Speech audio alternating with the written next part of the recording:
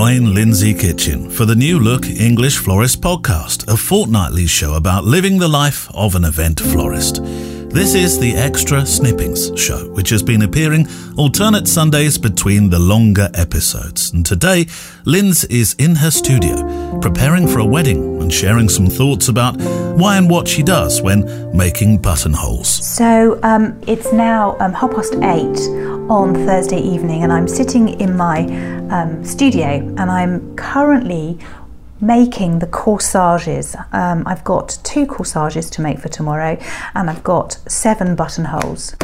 So what is a buttonhole and a corsage?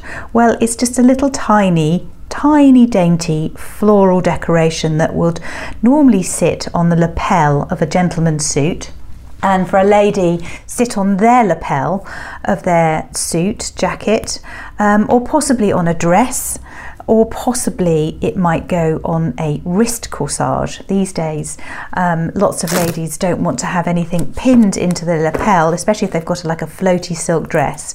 And so often we make things to go onto a wrist corsage, and it's just like a little band, that's sort of slap band almost, that we just we wire the flowers and we pop them onto this little wristband, and it's very, very pretty actually.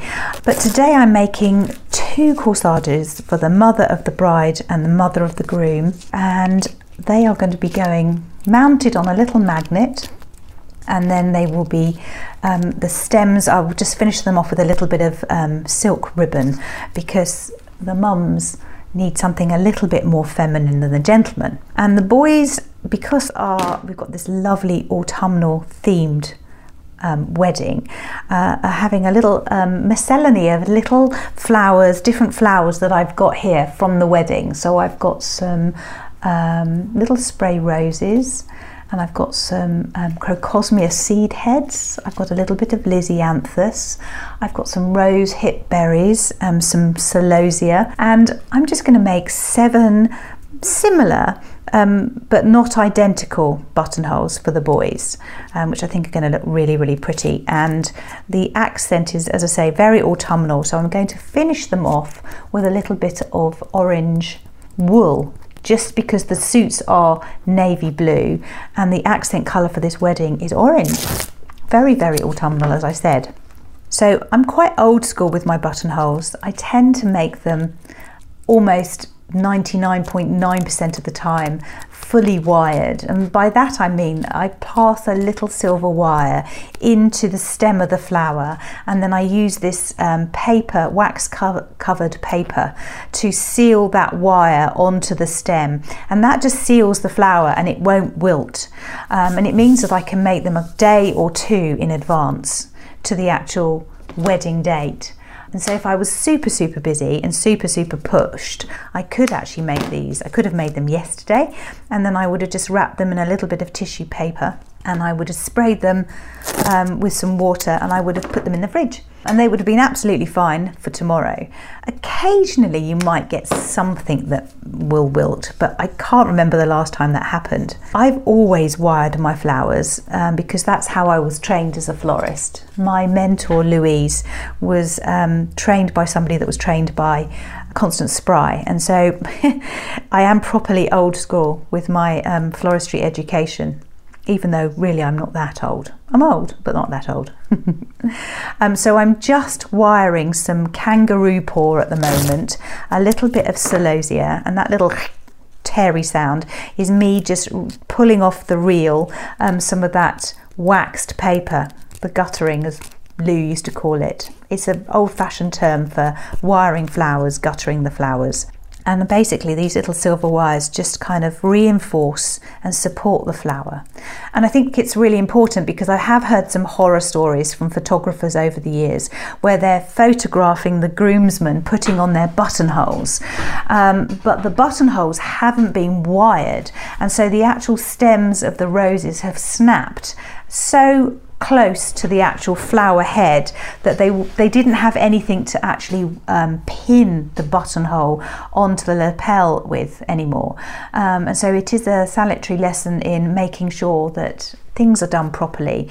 And I do know that because I'm wiring the flowers, I do know that they're going to last all day tomorrow. Even when the body is really warm, even on a really, really hot day, I know that my flowers are going to last. But I know that most people these days don't do it this way. But, you know, some things I just like to stay with what I know and how I do it. And I like to do them the day before. I like to go to bed knowing that, you know, almost everything is done.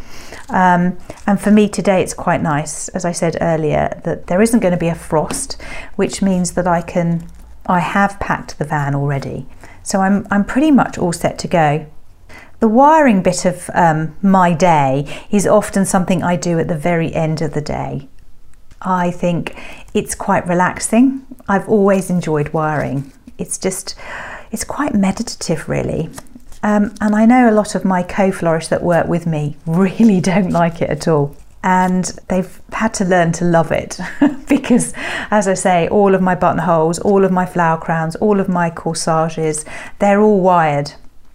So yeah, I'm just wiring a really pretty rose, some kangaroo paw, a little bit of celosia and some eucalyptus.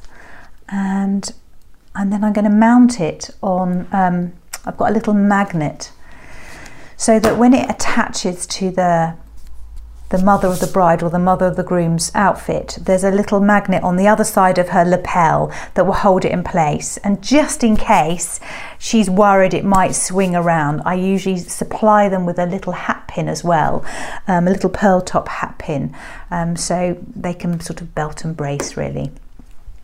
It looks very pretty. And I usually finish my buttonholes with a little bit of silk ribbon. And I'm one of those very thrifty florists. And by that I mean the little bit of silk that is wrapped around a reel of silk ribbon that I'm using on my bridal bouquet. I keep all those little pieces, every single bit, and I use it because I can use that little piece as an accent to my little corsages. It just makes them delicate and pretty and very feminine. And so the mothers of the bride and groom are wearing forest green and navy blue tomorrow. And so we're keeping with the colours of the wedding party, and I've got these lovely sort of orangey, oh, those are my scissors, they've just hit the deck. I've got this lovely orangey gold rose. It's not, when you think of orange, you're probably thinking of a Jaffa orange, but actually it's not Jaffa at all. It's really pretty. Oh, let's get my snips. It's really pretty and subtle. And the other rose, because they're slightly different, is slightly smaller, and it's got like a slightly sort of apricot-y, blushy hue to it. It's really pretty, really, really pretty. So yeah, I'm making them slightly different, and they will be accented with their respective silk ribbon, navy blue and a little bit of forest green, or something along those lines anyway. And the thing with pretty corsages is that they sort of evolve. You sort of wire up a few little bits and pieces that you've got, and often all those little offcuts from when you're making a bouquet and you pull off a few little stems at the, you know, as you're stripping the stems down to put a bouquet together. I keep all of those little bits and I put them in a little pot. So I've literally got a pot here that's absolutely rammed full of offcuts, and they make the most perfect buttonholes and corsages. So that's what I'm doing at the moment. So this evening I've sort of departed from my usual practice of just focusing on my wedding. I've had lots of inquiries lately for weddings for next year, and I'm not around next week, and so I wanted to just kind of catch up with some of these couples who are very eager to talk about their wedding flowers. And I think it's really important that, you know, we sort of give time. Yeah, I just think it's really nice just to sit down and chat with them, and then in the week or two I'll be able to sit down and write their proposals. Right, I'm going to carry on and do this, and maybe we will talk tomorrow, and I can talk to you about the wedding day and how it went, and talk in a bit more detail maybe about some of the flowers that I've used. Yeah, we'll speak soon. And the main show returns next week. Be sure to subscribe to keep listening to The English Florist, and follow Lindsay on Instagram at The White Horse Flower. Music is from artlist.io, licensed and used with permission by the producer, and the show is a Loading Zone production.